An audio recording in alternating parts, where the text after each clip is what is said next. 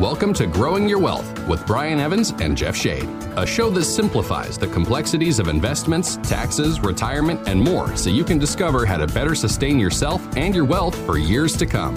Brian is a CPA with 30 years experience and a financial advisor, which brings a unique perspective to the financial world. This show is brought to you by Madrona Financial and CPAs, home of the Rooted Wealth Plan. Want a retirement plan designed to last 30 plus years? Go to madronafinancial.com and click Get Started to see what the Rooted Wealth Plan can do for you. And now, here are your hosts, Brian Evans and Jeff Shade. Thank you so much. Welcome to Growing Your Wealth, the radio show that gives you the straight talk and honest answers you need to help you reach your wealth management and retirement goals through smart investing and careful planning. My name's Jeff Shade, and as always, I'm just here to ask the questions, but of course, the words of wisdom and solid advice come from Brian Evans, CEO of Madrona Financial and CPAs. Brian, how you doing today? Doing great. Thanks, Jeff. Always glad to hear that. I hope our listeners are doing well again today, too. And we've got a lot to talk about on today's show, and I recognize that people listening to the program, Brian, can't stay with us many times for the entire program. We certainly hope that they could do that, but I know it's not reality for a lot of folks. So if you've missed any part of the program or you want to hear it all over again, we are a podcast. Simply go to wherever you get your podcast and search Growing Your Wealth, Brian Evans. You will find north of 350 shows right there. There's bound to be one that applies to you. Brian, this is one of my favorite types of shows because I just get to sit back and listen. We have another very special guest in the studio today, so why don't you introduce our guest and tell everybody what we're going to talk about today? Yeah, that's one of my favorite types of shows, too. I get to be Jeff Shade for an hour. So I don't know if that's such a good thing, Brian. No, that's a really good thing. I'd like to be Brian Evans for my life. Let's put it that way. I don't know. That's a tough road to go there. I know. Yeah, I've got a special guest today, Kyle Williams from IPX 1031, and we're going to do a deep dive into real estate transactions, retirement strategies for landlords, 1031 exchanges, Delaware statutory trusts, qualified intermediaries, cover a lot of topics. I'm really excited about this topic because I remember when I would do seminars and you get, people show up and they're kind of general financial planning seminars, and there's a lot of people in the Seattle market. They're doing them, luncheons or dinner seminars and so forth. And, we'd maybe get 15, 20 people show up. And then I did one on just 1031 exchanges and strategies for landlords. And that room just filled up. In fact, I remember I had an overflow. My overflow room the next week with the people that couldn't come to the first one was bigger than my typical seminar was. So I was like, okay, I think I'm on to something. Swimming in the blue ocean here. I got something different than what's being talked about. And by talking about it at a very high level, I think really appeals to people that are in a situation. And there's so many people that own real estate, and the aging baby boomer population is going, all right, I own real estate. It's done what it's supposed to do. It's grown. It's given me nice rents. I've put a lot of sweat equity into it. It's gone up in value. All my friends are retired and going on trips, and I can't.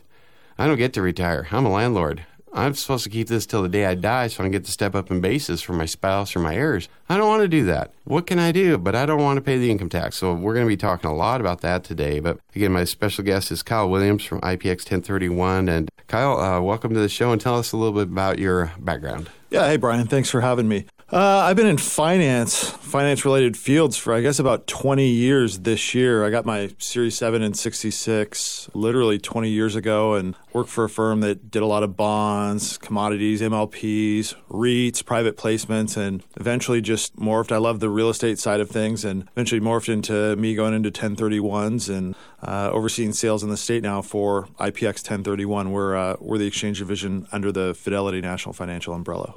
Okay, and explain to me what an exchange facilitator does, just so the audience can get with that. So most importantly, our job is to hold funds during a 1031 exchange. 1031 exchange, I guess for your listeners that have maybe an overview of what a 1031 is. 1031 allows investors to sell their investment property and use all the equity, not just the after-tax equity, to reinvest into something bigger and better. Section Code 1031 is very unique. There's nothing else like it. But one of the rules of 1031 is that you have to have a disinterested party, a third party, hold funds for the duration of the exchange until you're ready to purchase. So that's our job, is to hold funds in a safe and secure manner until the exchange is ready to purchase their new investment property. Yeah, and one of the things about someone like yourself, you cannot do a 1031 exchange without someone like yourself. Talk about that for a sec. So that's funny you bring this up. There was a case, Keith Klein was the defendant about 30 years ago, I think 1992. And what Keith did is he tried to bypass hiring a qualified intermediary.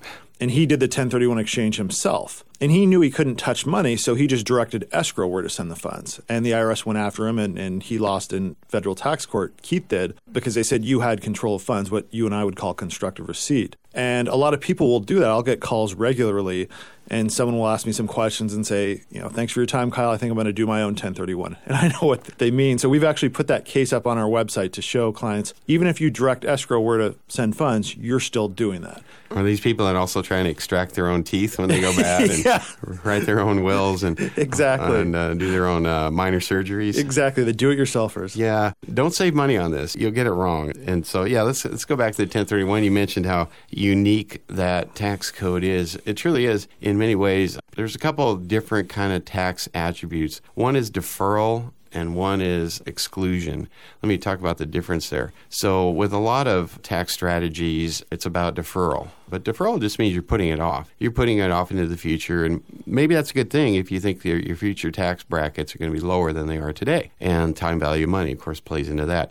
So there's a lot of things that help you defer paying income tax until you recognize it on your tax return. But with the 1031 exchange, it is also a deferral. It's putting it off. It's putting off the gains, the capital gains, that you have on something. It's also putting off any depreciation recapture. So the example is you buy a property and you rent it out for years and years and years. It goes way up in value. So you paid, say, I'll just throw a number out, $200,000 for it, and now it's worth $1 million. Well, you got an $800,000 capital gain. But actually your gain is bigger than that because you took depreciation deductions. Maybe you took $150,000 of depreciation deductions. Well, if you sell it, not only do you pay the tax on the capital gain, you pay the tax on the depreciation recapture. So in this example, you paid $200,000 for something. It's worth $1 million when you sell it. And you think, well, I got an $800,000 gain. No, you have a $950,000 gain. $800,000 is capital gains and $150,000 is depreciation recapture. With a 1031 exchange, if you do it properly and you hire Kyle here to make sure he does his part, then you can defer that gain. You go, well, deferral, that's okay, I guess. But do you have anything more for me, Brian? Yes.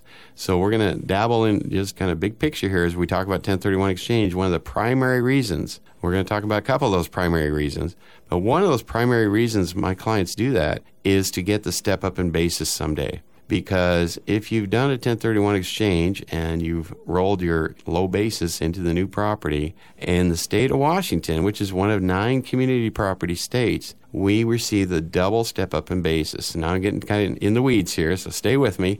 My same example, the $950,000 of taxable gain that would happen if you sell it while you're alive. If one of you pass away, or if you pass away, if you're married, either spouse passes away in a community property state, which Washington is, then the entire gain evaporates permanently. The $800,000 capital gain, the $150,000 depreciation recapture, any gains from your new asset in your 1031 exchange, all of those gains go away permanently. That's an exclusion as opposed to just a deferral. The deferral becomes an exclusion. Hugely important. That is one of the primary reasons why people want to pass on wealth to their surviving spouse, or if you don't have a surviving spouse, to your heirs. It's a huge, huge taxing, and that's, Kyle, you mentioned it's unique. There's not a lot of things in the tax code that allow us to sell our gain assets and eventually never pay any income tax from the gain on that sale. I'd say that's pretty much sum up the uniqueness piece. Yeah, there's really nothing else like it that allows you to buy and sell assets over the course of your entire life, and if you plan everything out correctly, never pay taxes on it. And one of the really cool things about that, I talk about the life cycle of investments, the life cycle of an investor. Your goals and aspirations at 35 are very different often than they are at 65 or at 85 years old. And what you want to be into is very different. When you're 35 and you own investment real estate, you're climbing on the ladders, you're getting on the roof, you're fixing things, you're lifting drywall sheets and all that stuff. When you're 85, please do not get on the ladder. I beg you, don't get on a ladder anymore. You're not going to do those same things. And so our goals change, and maybe the kind of property we want changes. So you might be in a particular kind of property when you're investing in investment real estate, but 20, 30, 40 years later, there's one thing about that property that I can guarantee that has changed. It's 20, 30, or 40 years older than it was when you bought it. And you've got 20, 30, or 40 years more deferred maintenance to deal with Pretty sure about that. My math is probably pretty good on that one. What do you think, Kyle? Yep, you're right on. Yeah. So you got an older property. Oh, and you're 20, 30, 40 years older. And so you got an older you got an older property. And maybe your desire to have that kind of property is waning. And so 1031 exchange is really cool in the fact that you can sell your property, get into some other kind of property, and whatever that property is, when it sells, you can get into a different one. You can continue to change the type of property you have during your lifetime by doing 1031 exchanges. Now, it's often referred to as like-kind exchanges. There's very little like-kind about a lot of these investments. It's like-kind means investment real estate for investment real estate. So you could go from a piece of raw land into a rental house into an industrial park into a Delaware Statutory Trust, a Delaware Statutory Trust into a winery, a farm, or whatever. It's just investment real estate for investment real estate. So as your goals and type of property you want to be in change, you can do that without paying the income tax. So I think that's another really kind of cool, unique aspect of the 1031 exchange that maybe isn't talked about as much. Although one thing I talked about is when you sell a 1031, you can go from a rental house into an industrial park, and you're going, well, wait a second. How am I going to sell a $300,000 rental house and buy an industrial park? That's dumb. They're $50 million or whatever it is. You can do that, and we'll be talking about later in the show about how you do that, a fractional interest by using the Delaware Statutory Trust, but I don't want to get ahead of myself too much right there. Any other aspects about the 1031 you wanted to mention? Well, you just brought up something very interesting, and I would have never brought this up unless you jog my memory, but we see a ton of exchanges. You brought up landowners. Many landowners and many people in general, many investors who have never done a 1031 have heard about this like-kind thing. And they think, I've got land, that means I have to buy other land, right? Not necessarily, because many landowners have owned their land for a long time, and they have a huge gain because they've owned a piece of land outside Bellevue on the east side somewhere for many, many years, and it's appreciated in value. But they have no idea. If you just approach them, if you're an agent or broker and you just approach them and say, hey, have you thought about selling this land? I can get you top dollar. They'll say, what am I going to do? Sell this, pay taxes, and buy something just as expensive? They have no idea that they can actually put that stagnant equity to work and exchange into something where they can collect income, get the tax benefit of depreciation, whole list of other reasons. But yeah, many landowners have no idea that they can actually exchange into something, even passive real estate investments that we'll talk about. Yeah, I want to talk more about that, about some of the different options there, but I do need to go to break, so we'll be back in a moment. Our show's called Growing Your Wealth. You're listening to Brian Evans talking with Kyle Williams of IPX 1031, and they're talking about an exit strategy for active landlords using the 1031 exchange into a Delaware Statutory Trust. And we'll continue that conversation in just a moment. In the meantime, let me ask you a question. Are you ready for retirement? Are you secure that you've got enough money to last for a retirement that could be 20, 25 years? Are your financial roots deep enough to withstand the next financial storm? Well, if you're unsure about that, go to our website, madronafinancial.com, and click on the Get Started button. That'll begin a conversation about how deep your financial roots really are. That's where you can do a rooted wealth analysis. Once you click on the Get Started button, you'll answer a few quick questions, and then you'll be able to schedule a quick 15-minute call with one of our advisors. And they'll guide you from there so you can quickly get the results of your rooted wealth analysis and verify if your roots are deep enough and are ready for the next financial storm. So take this complimentary opportunity to check how deep your financial roots are. Once again, it's madronafinancial.com and click on the Get Started button. Once again, madronafinancial.com and click on the Get Started button. Now back to more of Brian Evans and Kyle Williams on Growing Your Wealth. We were just talking about the unique aspects of Section 1031, how it allows you to defer and potentially exclude all of your gains someday from the sale of real estate, how it allows you to trade different kinds of real estate during your lifetime as your goals change. And we'll be talking also about how you can change your life with certain aspects of a Delaware Statutory Trust.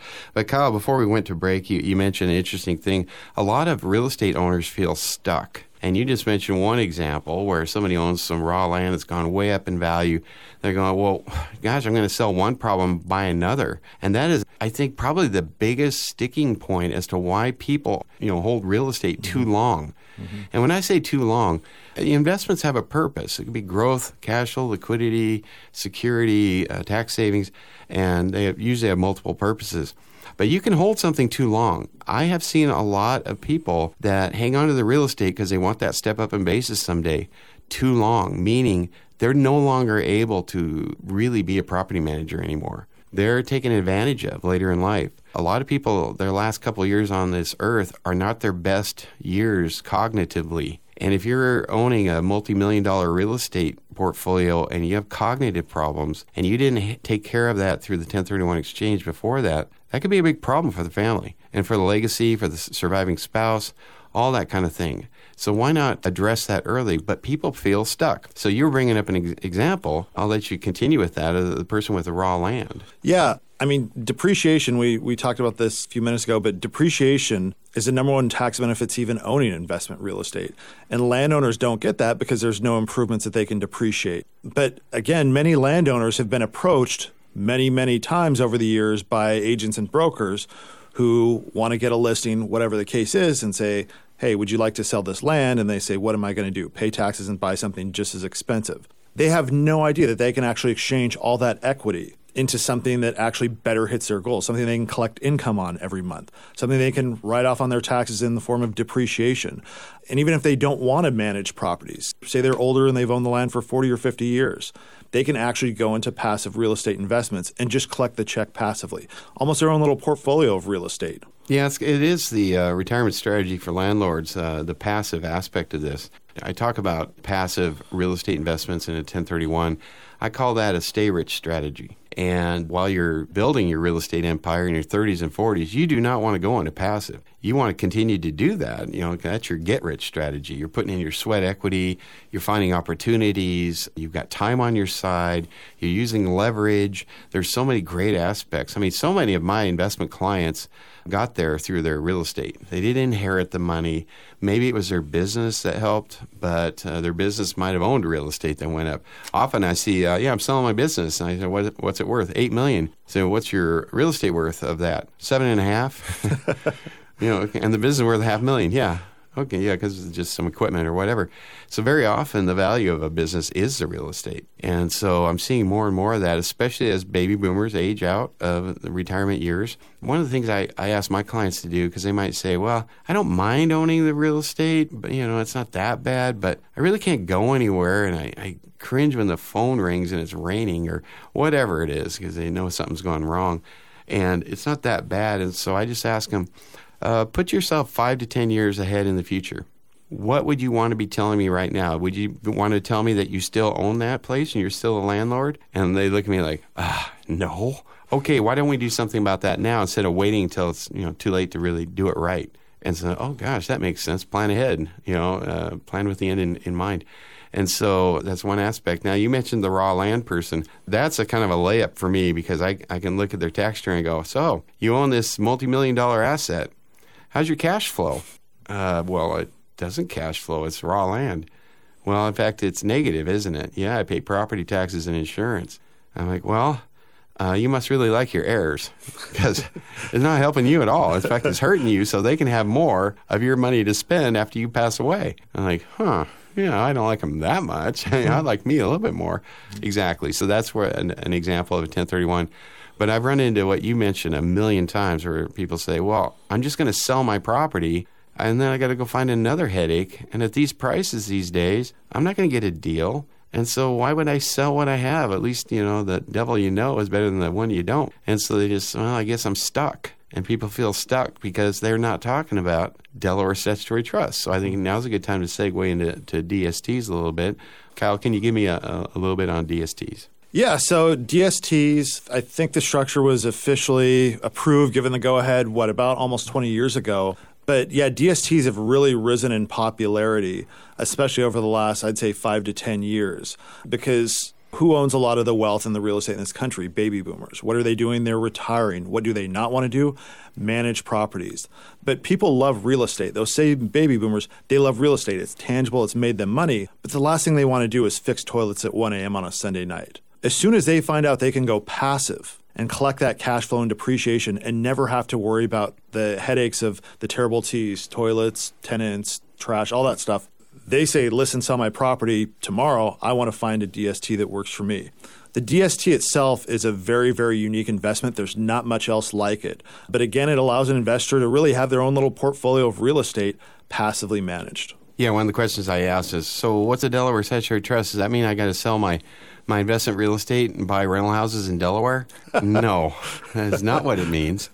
Nor does like-kind exchange mean, Rob from one of my favorite sponsor of DSTs is always saying, it doesn't mean if you sell your purple rental house, you have to go out and find another purple like-kind rental house. You don't have to do that.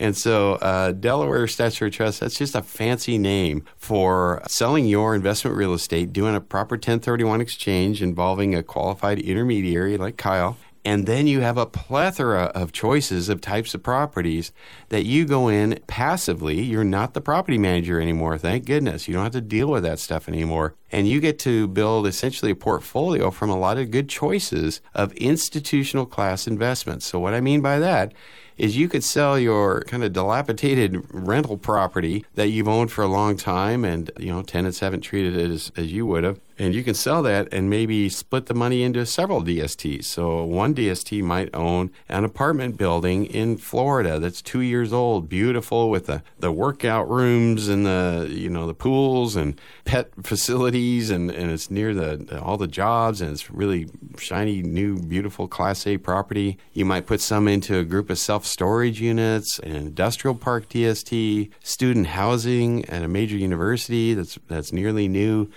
You can spread it out amongst different asset classes, so immediately diversify. Because a lot of times people, I'm worried about diversification.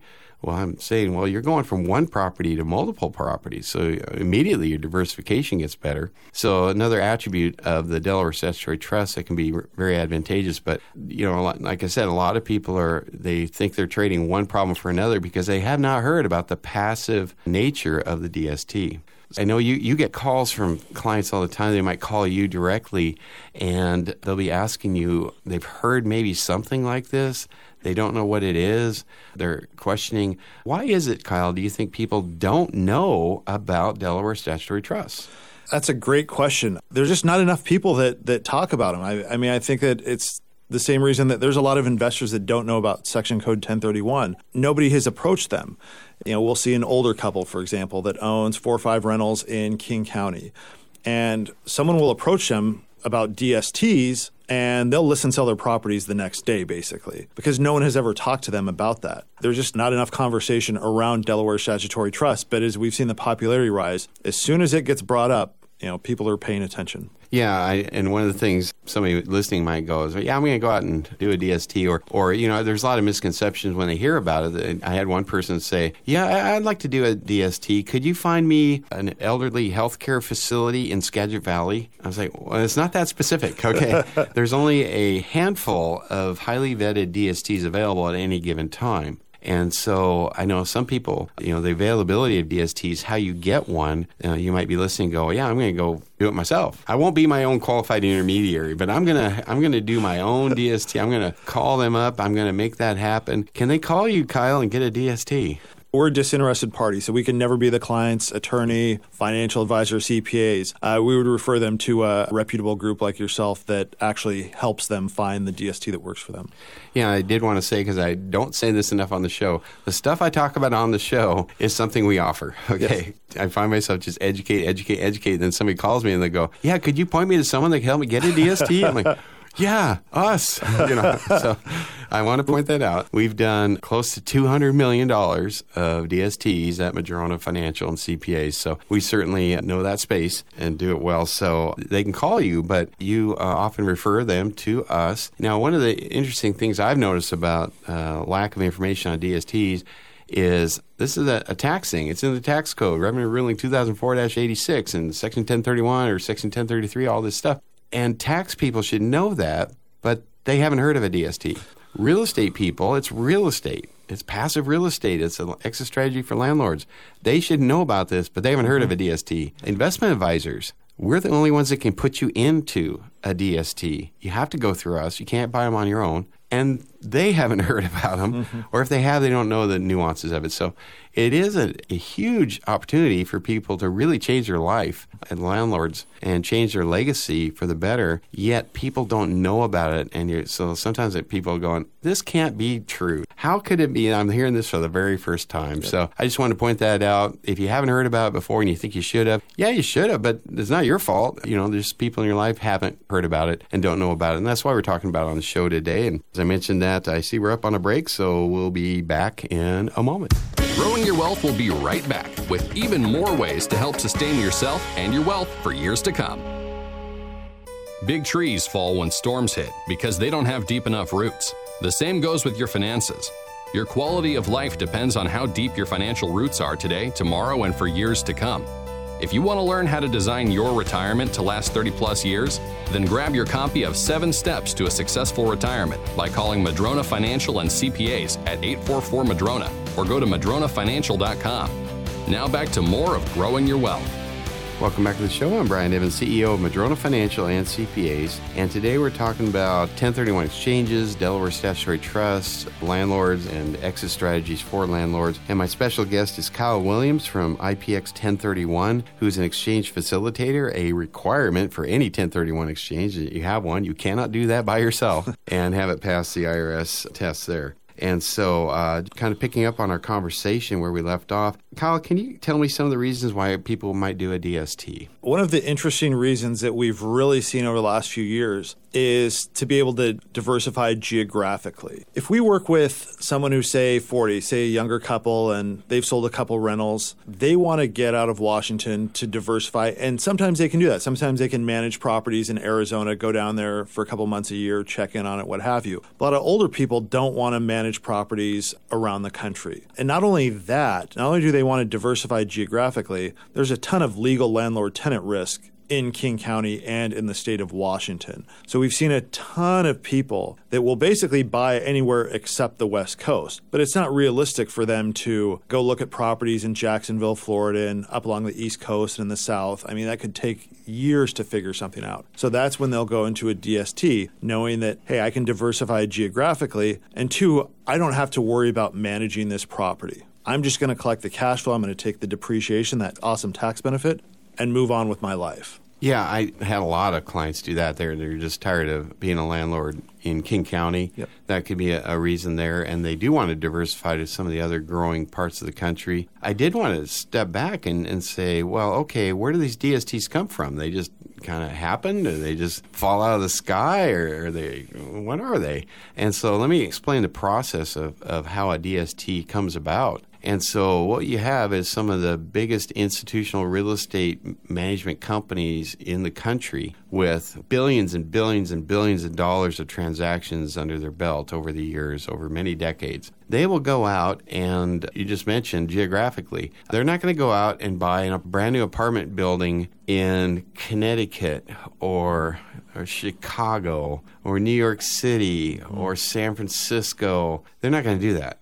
That is not where they want to be. They're going to buy a new apartment building maybe in Texas or in Florida or North Carolina or something where people are moving and the demographics are changing. So they'll go out and purchase an apartment. Let's say it's a $90 million apartment building, a really big one, and they'll maybe write a check for $40 million out of their bank account for the down payment and get a $50 million loan or vice versa and secure financing. They'll make sure it's rented up. They'll do all the studies and engineering reports. They'll put them into prospectus. They'll figure out any expenses that they think may happen in the next 10 years, put that money into reserves because they can never call you when you've invested and say, hey, could you pony up for a new roof? If they need a new roof, they needed to put that away on day one. So they get it all put together. They get it rented out. They know exactly what their cash flow is. Now they look at it, they got, okay, we've got this thing operating. We know exactly what we have. We're going to put a DST wrapper around this, and we're going to call Brian and say, Brian,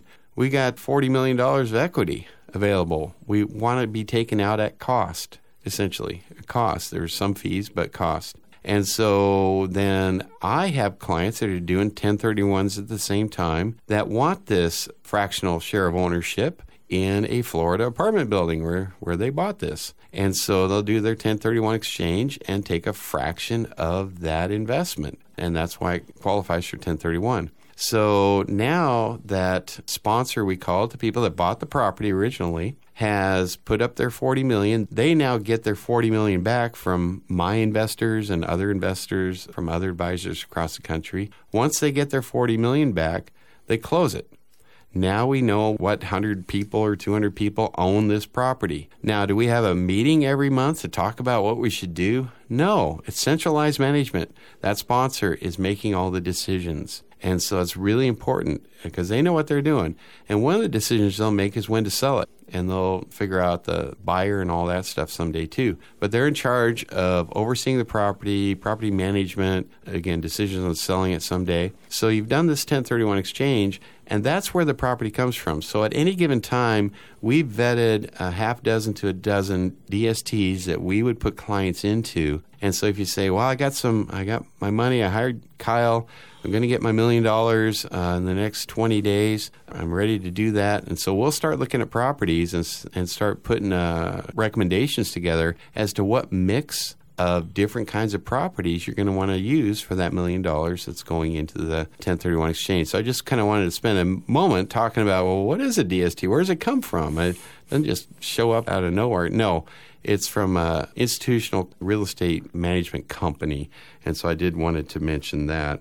I do also want to talk about some of the reasons why someone would not want to do a DST. Kyle, do you want to have any comments on that? Well, yeah, I guess there's a number of reasons. Some people love to be landlords, right? And I can understand that to a degree, but yeah, some people love to do their own maintenance. They love to check in on the property. They love to go there and touch it because it's tangible. Yeah, some people just love that, and DSTs probably wouldn't make a ton of sense for them because they can't let go of that active management that they want to have. That would be one group off the top of my head that I would think may not make sense for DSTs. What else are there? Yeah, it's funny you mentioned that because I hear that a lot. And I was getting chummy with this guy, and I've told this story on the show before, but he says, yeah, I don't have a spouse. I don't have any kids. I don't have any hobbies. I don't know what I'd do. I'd probably die if I didn't have a toilet to fix every week or whatever. I said, well, I don't want to kill you off, but can I make it a recommendation? He said, sure. I said, well, you might want to hire a life coach. He cracked up. He said, oh, I definitely need a life coach. But, he was 75. He says, in 5 years, we're going to have this conversation. I'll go, I'm ready. But I'm just not ready today. I said, perfect. Keep what you have. That's absolutely valid. You also mentioned touching the DST. I remember one of my earliest DSTs was an apartment building in Colorado. And this fellow put the money into it. And he actually flew to visit his parents and visited the property. He was able to touch his DST property. And he was looking at the property, and it occurred to him, when he was in college in that town, he worked for a landscape maintenance company that took care of that property that he bought into all these 20 years later or something, or whatever it was. And he was just like, this is awesome. I went from the maintenance guy to the owner, a fractional owner of this property. But he was able to touch, and that is one aspect of DSTs. They're not a security. There is a fractional interest in an actual property with an actual address. You could go and walk to that property. People look at these apartments. They're beautiful. Can I live there or stay there? I'm like, no, you can't just walk in there. But you're a fractional owner in that property. So there is that aspect of it. I have other reasons why someone would not want to do a DST. I've had people call me and say, yep, I've heard you. I need to do a DST. And I said, well, how'd you acquire your property? So I inherited it 2 years ago. I said, oh, well, you got to step up in basis, so you don't have any gain. So that's the reason why someone would not do a DST. Their gain isn't big enough. Or, yeah, I bought this property 10 years ago. It really hasn't gone up in value. I need to do a DST. Well, maybe not. Again, the gain isn't big. It's not worth doing a 1031 exchange. Just pay the little bit of tax and do whatever you want with the money. Mm-hmm. So that's another reason somebody would not want to. Another reason is, as I mentioned earlier in the show, it's a stay rich strategy, not a get rich. So if somebody says to me, I double my money every 5 years developing real estate, and I'm like, well, keep doing that. You don't want to do it when you're 90, But keep doing that. If you're 30, 40, 50, then why would you do a DST or any 1031 exchange, or especially DST? You don't want to go passive if active is your friend. And so keep doing active. And the final one I come up with, I always have my go-to on that is you need the cash for something in the next couple of years. DSTs are not liquid. There is no secondary market for them. You can't do a DST 1 year and then 2 years later go, yeah, I'm ready to sell. Like, well, you're not in charge. The sponsor's in charge of making that decision. They're going to sell what's best for all 200 owners, not just you. And so it's illiquid. So I always say if you need an emergency Bugatti in a year or two, and you know that going in, just pay the tax, put the money in the bank, and buy your Bugatti. These aren't liquid. They are liquid to the standpoint that when you get into a DST, you start getting your share of the rent payments right away. But they're not liquid as to the principal. And most people that are going into them don't want that. They haven't been liquid in their old real estate that they sold to do the DST. They're just getting the cash flow. That's what they're interested in. But there is one aspect of that. So there might be someone, I had a guy who had a $4 million DST with me, and he says, well, I kind of want some money. I said, well, that's fine. You can take money out. I can? Yes, absolutely. So I can take it out tax-free? I'm like, nope, you'll pay the tax. And he wanted $200,000. And I said, well, just take the $200,000, pay your $50,000 in tax. But I don't want to pay the tax. Well, then don't take the money. But I want the money. Well, then pay the tax. So it's kind of like watching a tennis match back and forth. Just, And finally, it was funny because he stopped himself. He says, well, wait a second. Based on the cash flow from my $4 million, I'm going to be getting $200,000 a year. I said, yeah. Well, there's my $200,000. I ain't paying the tax. Mm-hmm. And so it's perfect. I'm like, okay, put it all in there. You don't have to. You can pull some off, but that will be taxed. Whatever you pull out, it's called boot, and that boot will be taxable. So there was an example of somebody that had that.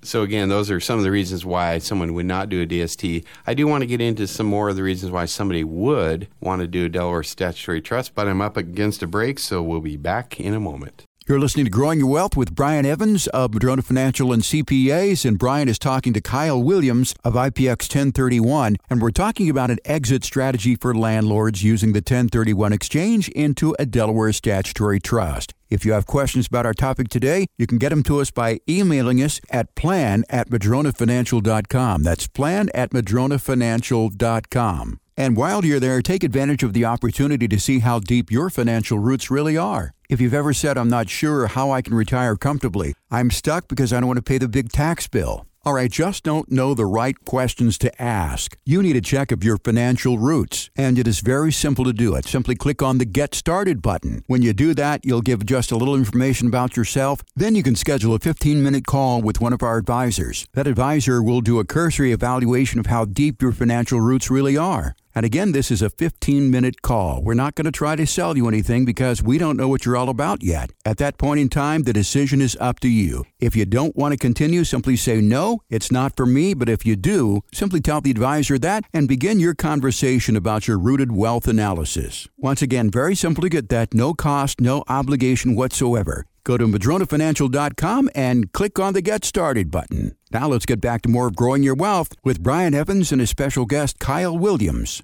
So I wanted to pick up on some of the questions that come up from clients that are calling and kind of testing the water. One of the ones you mentioned a question about, why can't I just do a REIT?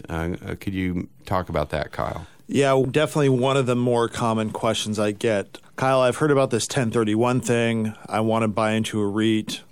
Can you help me do that? Well, you can't technically buy into a REIT. A REIT is where you invest in companies that invest in real estate. So you're exposed to the sector, for better or worse, but you don't actually own the real estate. The DST, you're a fractional owner of a real property. You're just paying a trustee to manage it for you. But for those of you that want REIT shares, there's actually ways to where you can go into a DST that converts to REIT shares to where you can control your taxable liability during retirement. And this is where it gets complicated, so I'm going to turn it over to Brian to explain a little more. Yeah, and you really did that well on the REIT. A DST, to me, in a nutshell, is kind of like a small private REIT that happens to qualify for Section 1031 exchange, whereas REITs themselves do not, because you're not, as you mentioned, you're not actually buying the real estate. You're buying a company that buys real estate. That's why you can't do a 1031 exchange into a partnership or an LLC REIT or anything like that. Those are companies. That isn't real estate. A DST is real estate. And so it's really important to have that differentiation there. And so you mentioned about REIT shares. One of the nuances that has come up for me more and more just the last couple of years is a lot of DST companies you'll do a 1031 exchange, you'll sell your investment real estate, you'll do a proper exchange and do a Delaware Statutory Trust. When the sponsor of that Delaware Statutory Trust decides to sell, they might have intended all along to put it into something called a Section 721 UPREIT. And that's a little different animal. It still qualifies for deferral. But if you do that, you're going to be in a much bigger group of properties, which is a good thing for diversification. It's going to be more liquid. I mentioned DSTs aren't liquid. Well, UPREITs, 721 REITs are liquid.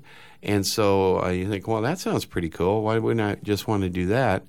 Well, the one thing negative about a Section 721, in my opinion, is that if let's say you're 65 years old and over the next 20 years you've decided, whatever I got into, that type of property, I don't want to be in that anymore. I'm going to sell that. I'm going to exchange that into something else. Well, no, you don't get to exchange your 721 REITs anymore. You're in it for good if you want to step up in basis someday. So you better really like that asset class. So there's your negative. On this show, we always talk about every investment decision has positive attributes and negative attributes. Positive attributes of the Section 721, again, is a bigger asset pool of real estate. You don't have to do additional 1031 exchanges going forward, and it's more liquid. Negative attribute to me with the primary is that asset class is that asset class. And when I think about that, I'm real careful about that because even 20 years ago, I might have been buying office buildings and shopping centers or some kind of asset class I wouldn't buy today if I had it to do over. And so things can change. And so the older you are, the more likely a 721. Another aspect of that, though, is that you may need some liquidity later in life, and you want access to that. So a perfect scenario for one of my older clients might be they've been selling their investment real estate, doing 1031 exchanges, primarily into DSTs. Maybe they have some money in UPREITs, so that if they needed some liquidity, it's there. But for the most part, they still have the ability to change properties as those properties sell. Would you agree that might be a good mix? Absolutely. And with the REIT shares that have converted, if someone has an allocation to REIT shares, they may never want to sell them. And they'll go to the heirs at the step-up in cost basis like the rest of their real estate. But the liquidity is there if they need to sell. You bring up an interesting comment I've been asked a lot about, well, they're illiquid. When I die, my heirs don't get to just sell them, right? And I said, well, yeah, that is right. And I always stop and I go, is that a bad thing that they don't have access to 100% of the assets on the day you die? Oh, no, that's not a bad thing. I mean, they might have to wait a couple of years and a couple of years more for another one. Yeah, kind of spread it out. Yep. Well, that actually sounds like a good thing. Yep. And they don't have to pay the income tax. Well, they'd pay any income tax on any gains after your death because they get a step up to the fair market value on the date of death. But that's okay. If it has more gains, so be it. Mm-hmm. And they're like, oh, that's actually not a bad thing. And I agree with them. So the one pushback, again, people have is, well, my heirs won't have access to all the money on the day I die. Well, okay. That's probably not a bad thing. In fact, I usually recommend when people are putting together their will that they leave their money to their heirs over different periods of time. In my own will, if my kids get money, they aren't getting a big old check when Dad, kicks the bucket. They're going to have to wait a while for pieces of that. And I think that just makes sense, and because people that are maybe new to money or didn't earn it themselves, they may not get it right the first time. So I really like the aspect, frankly, of having to wait a little bit on that. Just a side note there. But one of the things, crass things we say in the industry is once you start doing a DST, and we call it swap until you drop. Mm-hmm. Let's say you're 65 years old and you sell your property and you do some DSTs and you're 70 years old and you get a notice that, oh, the property's being sold. Kyle, what are the options that people have when they get that notice that their DST property is going to be sold? So DSTs are fee simple property, really no different in any traditional sense than a rental, land, anything else. It's all like kind. So when DSTs sell, clients can exchange back into a rental in their neighborhood that they find. They can exchange into land. They can exchange into another DST.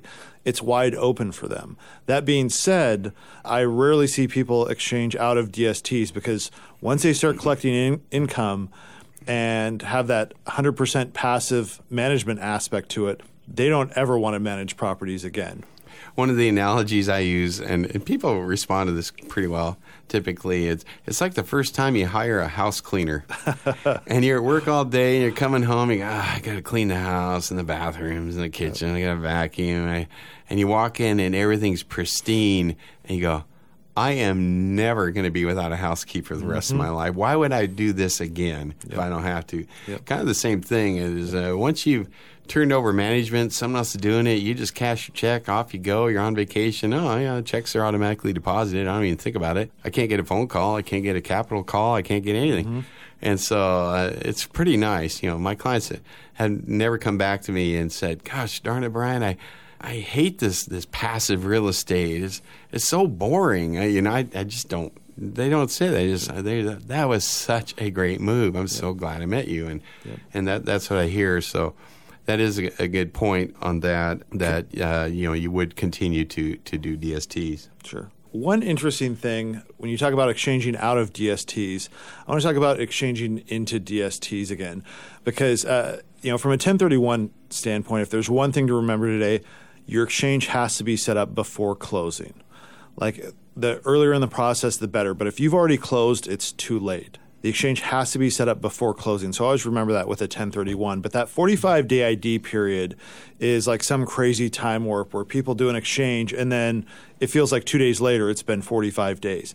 There's not extensions outside of federally declared disasters. So they have to find something within the 45 days. What's really, really cool about DSTs is that DSTs can make a great backup option. I mean, they make a great first option for many, many people. But there's been so many instances where clients have been on day 42, day 43 and say, hey, this sucks. I'm going to pay $150,000 in taxes because I can't find anything and this market's ridiculous. And they're just really upset. And I say, have you thought about DSTs? They will say, I've never heard of a DST. I'll refer them to Brian and Brian's team, and they'll actually list a DST. They may find another property and list a DST as a backup or even a first option because they know it's going to be there when they're ready to close. And so, that 45-day ID period, DSTs fit in very well there. That's a great point that I know you refer a lot of business to Joel, one of the partners in the Bellevue office, and I'm sure he's gotten his share of phone calls on day 42 or 43, and we're like, oh, gosh, we got 2 days to get this done. But actually it can get done, surprisingly enough, because those properties are already owned, purchased, they're ready to receive the money. And you're right. I mean, finding the property you want in 45 days, being the one that wins the bid, getting your inspections done, knowing it's going to close, finding that 45 days isn't enough for most people in today's world. And even if you thought you wanted to be a landlord, it's hard to do it that quickly. So DSTs can be a great backup plan, but as you also mentioned, a primary plan is certainly on the table for many of my clients. And we talked about the estate part of that. Some of the other reasons why someone would want to do a DST, again, we talked about geographic diversification, property type diversification. You do get cash flow right away. Now, here's one of the interesting aspects, and I tell this story from time to time where I was given a seminar on DSTs, and they asked me what the typical cash flow is, and I told him, and he's like, well, I get 12% on mine. I'm like, oh, really? Tell me about that, because I know cap rates. Nobody's getting 12% on a Class A property. So I did a little dive. I said, how do you compute the 12? He said, I take my gross rents and divided it by what I paid for it. Well, no, you're supposed to take your net rents after all expenses and divide it by its fair market value. Oh, okay. Well, then it's a third of that. Okay, we're getting there. We're not quite there yet. Have you had any, how long you had it? 40 years. Any repairs? Well, yeah. I mean, last year I had this, and the year before that, and the year before that. I said, in the last 5 years, how much money have you actually put in the bank after expenses, after repairs? He said, nothing. I said, okay. So your real ROI is not 12%. It's 0. He said, gosh, you're absolutely right. And he wanted to kind of badger me a little bit. And in the end, he goes, I really want one of those DSTs. You know, I'm not as young as I used to be. I'm overweight, and I'm 75, and I don't know how many good years I have left. I really want one of these. And I said, I'll pay you $20 after the, you just sold this whole audience on DSTs when you came at me saying why you wouldn't want to do one. Sure. And you just talked yourself into absolutely it's the best solution for you. So a lot of people don't know what their ROI, their net income is, because they don't compute out I was talking to a friend of mine who had a building, and he's like, well, I'm doing well on it, but I know in the next 3 years, I've got $250,000 to $500,000 HVAC or elevator or whatever it was that he's going to spend. I said, well, what's your cash flow going to be like over the next 3 years? He said, zero. And it was $25K a month.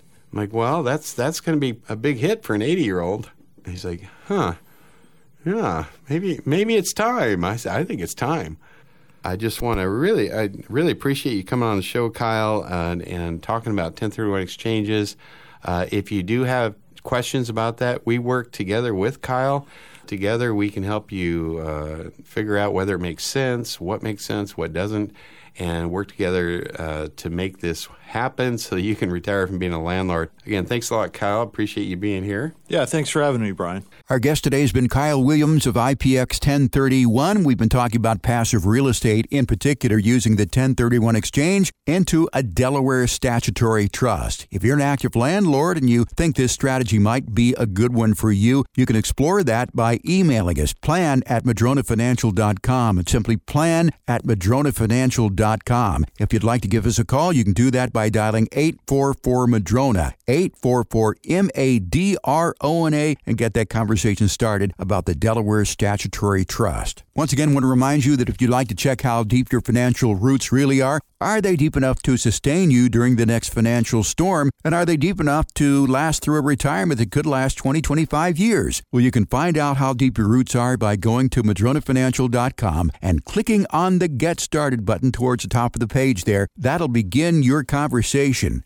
And after you've given us some brief information about yourself, that'll set up about a 15-minute phone call with one of our advisors, and they'll determine how deep your financial roots really are. And again, there's no charge for this. There is no obligation. You do have a chance to say no if you want, but if you choose to continue, you can do that as well. Once again, madronafinancial.com and click on the Get Started button. And while you're there, scroll down about 2/3 of the way in the website, and that will give you the opportunity to download our book, 7 Steps to a Successful Retirement. These are the crucial steps that are involved in a retirement that'll last 20, 25 years. And again, there is no cost for this book. If you'd like to get it right now, simply text RADIO to 833-673-7373. That's RADIO to 833-673-7373. Or if you'd like a hard copy, let us know that as well, too. In that text, we'll be sure to send one of those out to you. And while you're there, if you've got questions about the show or maybe topics that you'd like us to discuss, let us know in that text. Once again, 833-673-7373. We are out of time for this week. I want to thank Brian Evans and also Kyle Williams of IPX 1031 for being our guest today. But most of all, I want to thank you, our listeners, for joining us. For Brian and Kyle, I'm Jeff Shade. Get out, have a great weekend in this great part of the country that we live in. We'll talk to you again next week with another edition of Growing Your Wealth. No statements made during the Growing Your Wealth show should constitute tax, legal, or accounting advice. You should consult your own legal or tax professional on your individual information. Brian Evans and Madrona Financial Services is licensed to offer investment advisory services through Madrona Financial Services, LLC, an SEC-registered investment advisor. Insurance products are offered through Madrona Insurance Services, LLC, a licensed insurance agency and an affiliate of Madrona Financial Services. Past performance is not a guarantee of future results. Investors cannot invest directly into indexes. No investment strategy, including asset allocation and diversification, guarantees a profit or guarantees the avoidance of loss. Financial planning is an important tool that does not guarantee specific outcomes.